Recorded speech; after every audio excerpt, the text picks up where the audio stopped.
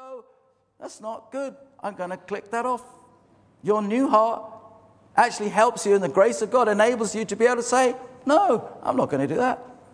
I don't need to do that. I don't want to do that. I'm not at the beck and call of those things. God gives me authority to actually take control and to live a good life for Him.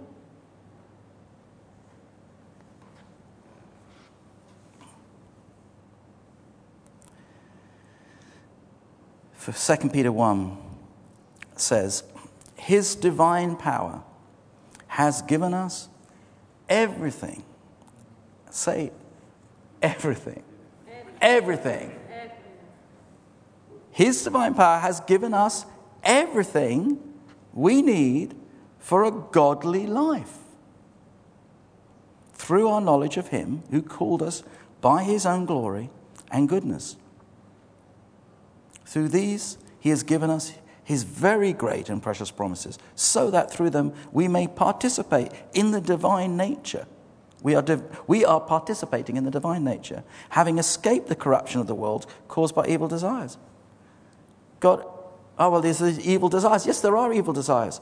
But I have escaped those evil desires because He has given me everything I need to live for a godly life. Yeah? Scripture's very clear about it.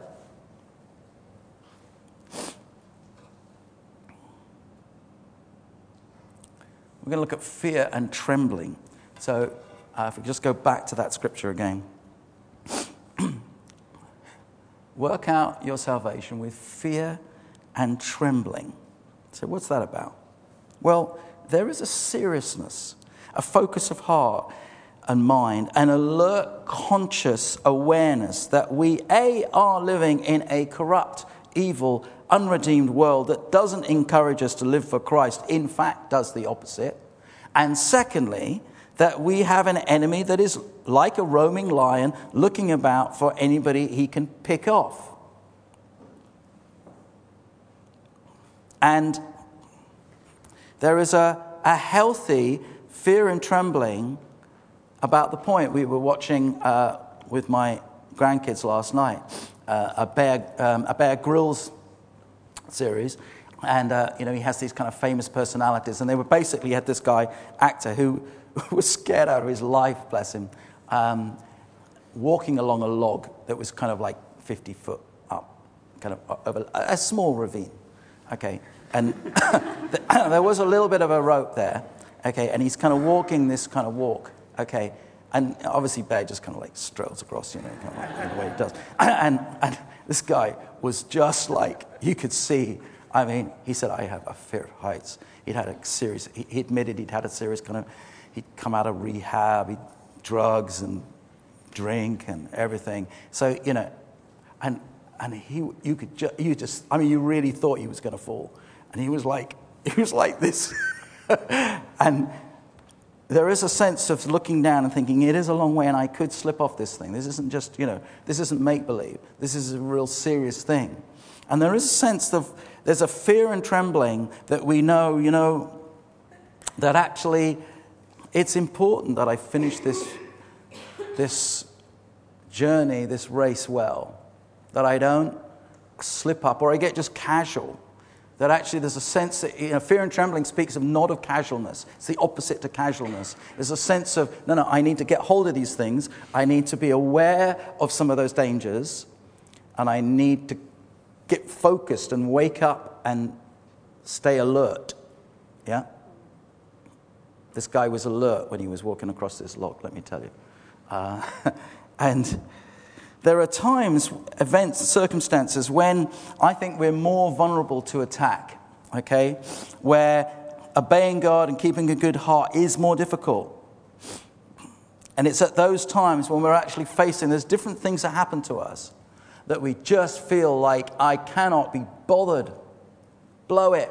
I'm tired.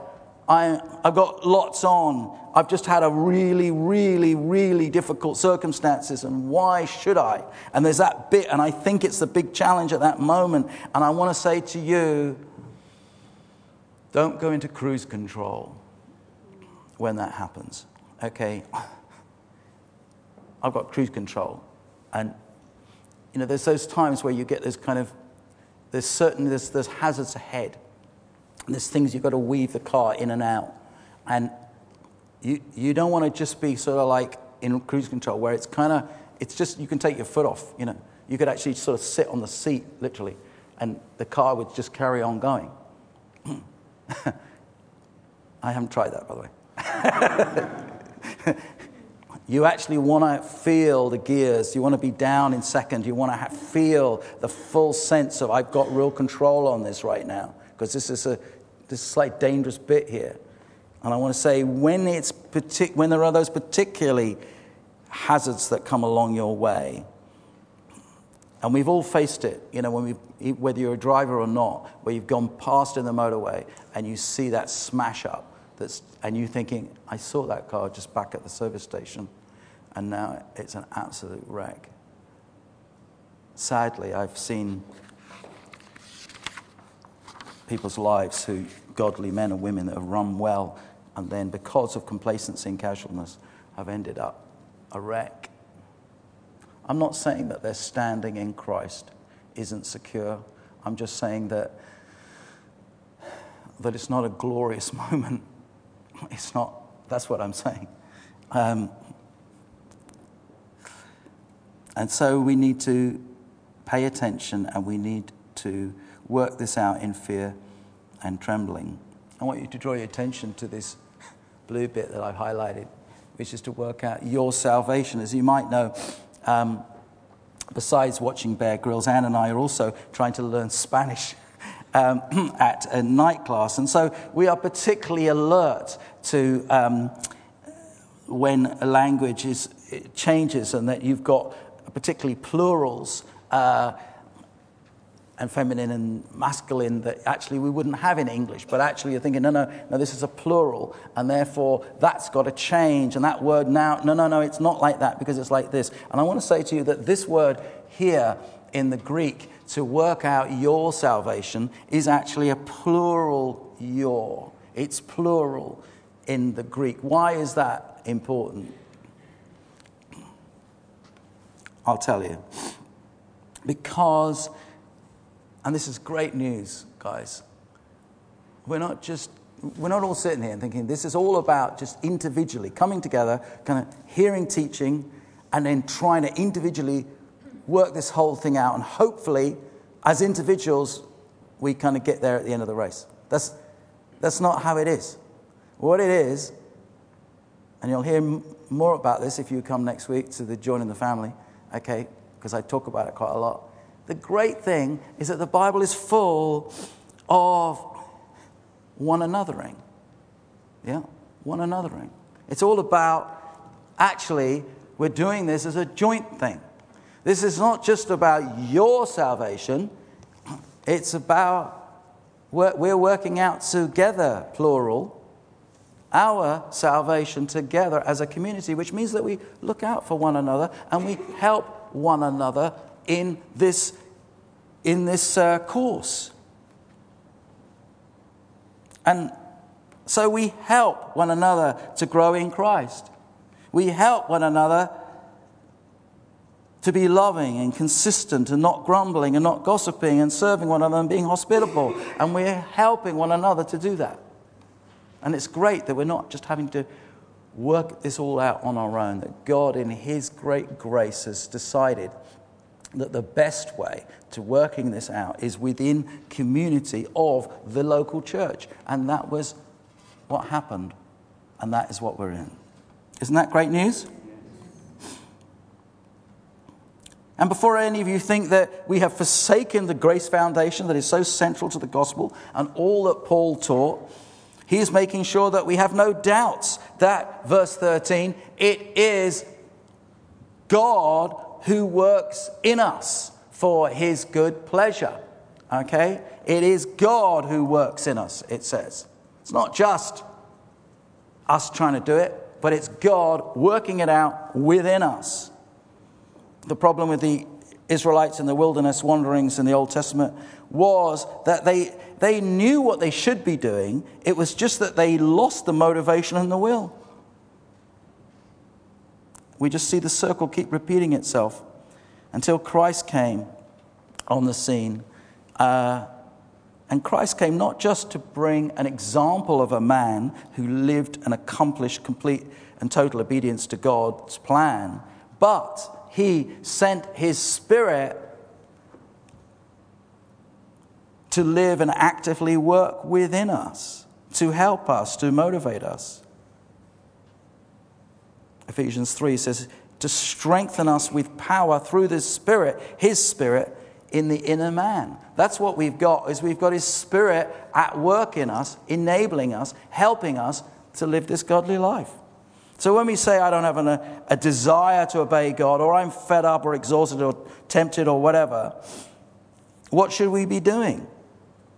We should be saying, God, fill us more with your Spirit. God, come, and I want to draw more heavily on the grace of God that is there for me to enable me and equip me. Because I don't have this natural will. I need, come, bring your Spirit on me. And as we give ourselves and we worship him and we give ourselves in worship and abandonment to him, he fills us again with that power and that energy and that motivation that enables us to do it. Let's look at the grumbling and disputing, and then I'm going to finish.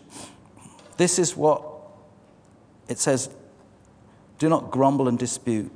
Live lives that are blameless and above reproach in this crooked and perverse generation. And so that we can be lights in the world. God doesn't want us just to obey, but to obey from a willful, willing, joyful heart. You remember what it was like being a teenager and your mum said to you, clean your room up. You go along and you think, oh, below, I haven't got time for this. I'm supposed to be out, you know. And you look at the clothes on the floor and you pick them up. Not only the dirty ones, but also the freshly ironed ones. And you bring them all together and you walk over to the laundry basket and you dump the lot in there. And you're thinking, well, that's that. Clean room. Happy, mum. And, oh yes, how lovely. Such an excellent job. Off you go. Yeah, the room gets cleaned. But was it in good heart? Or was it just to get your mum off your back? God is not after begrudging obedience, okay? Listen to this. It's not under the law. I suppose I must do it because he demands it. But he wants joyful obedience. Because I truly want to do it. Because I want to do it. Because he's changed my heart to do it. Paul brings this out when he's talking in 2 Corinthians 9 about giving. And he says the same. He says, God wants a generous and joyful giver. That actually, he doesn't want it out of compulsion. And actually, if that's how it is for you, he'd rather you didn't give anything at all to him. Because he wants it out of this heart. And it's the same about obedience. Don't just say, oh, well, I obeyed. Yeah, but you obeyed in a terrible attitude. It was all grumbly and moany and disputing. God's saying, no. I want you to come. I want God, help me. I'm getting really grumbly here. Give me more of your Spirit right now. Lord, help me. Fill me again. So in conclusion, I'm going to get the worship team back up. Christ not only sets us an example of a man who chose to obey his Father, but one who joyfully surrendered. Hebrews 12. Let us throw off everything. I think it's a great scripture to finish on. Let us throw off everything that hinders and the sin that can so easily entangle.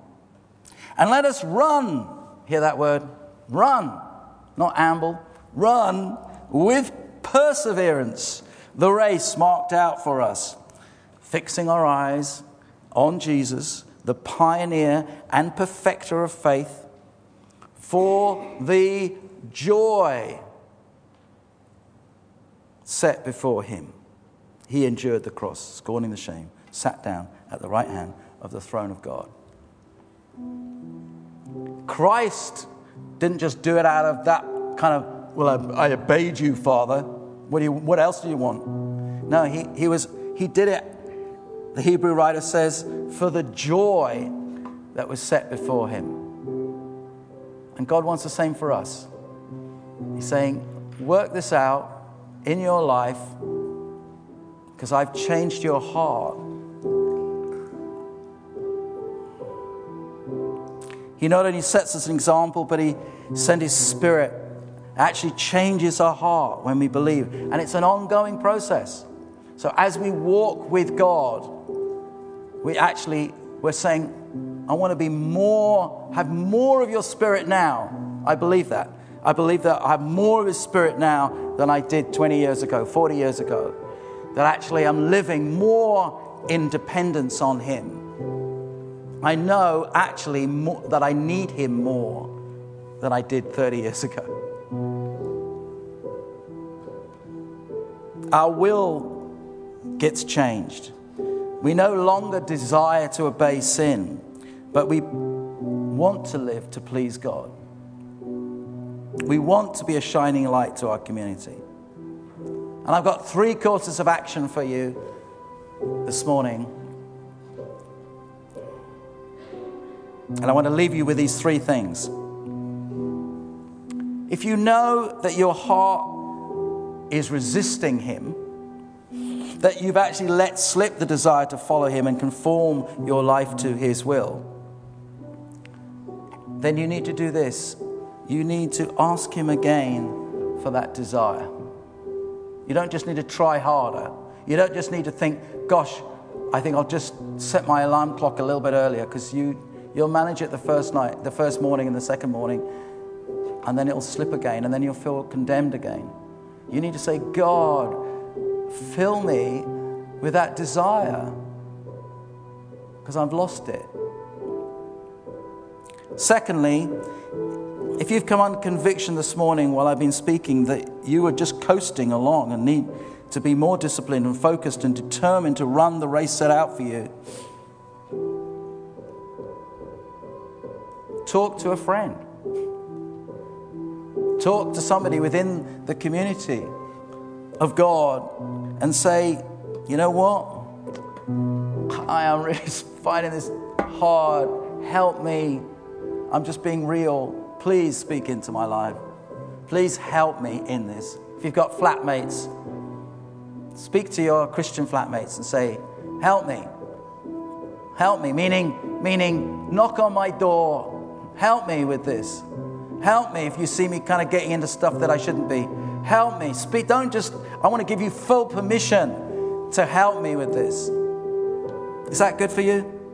Is that good? Is it? We've got a community that can enable us and equip us and help us. We've got a spirit that is within us. God's really looked after us. And finally, thirdly, if you are actually saying, Matthew, I hear what you're saying and all that, but I don't know this saving power within me. I've never had it. I'm not sure I do. When you say obey God, it's not something that kind of rings true for me. It's kind of a bit of a new concept for me. If you aren't sure whether Christ has changed your heart ever, then you can do that right now. As I said earlier, it happens in a moment. And all you've got to do is call out to Christ right now and say, God, I want to know you as my Lord and Savior. And I'm going to make this very easy for you. With every head bowed, let's just right now, as every head is bowed, just close your eyes a second. I'm going to ask that you simply indicate this by popping your hand up in the air so I can see it and others can see it. Okay? And we love to give anyone who's done this to get on their way a Bible that we've got. Okay? Just on the count of 3. Okay? I'm going to count to 3. And if that's you and you're saying, I've never done it and I want to do it, And I'm glad you've given me opportunity to do it today, Matthew, then I'm giving you it now. 1, Jesus loves you and he died for you. 2, you will never be the same again. 3, why don't you pop up your hand if that's you so that we can see.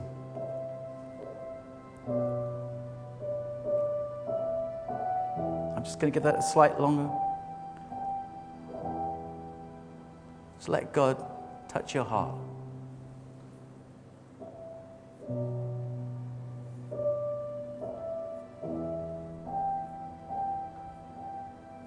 Okay, we're going to worship God. I want to say, if any of these things are spoken to you, remind you again, there's a ministry team up on the balcony where you can respond. If you want to, you can do it in your own heart yourself. You can do it with a friend. You can go out to the ministry team. We're going to worship God and then we're going to have coffee. Great, thank you.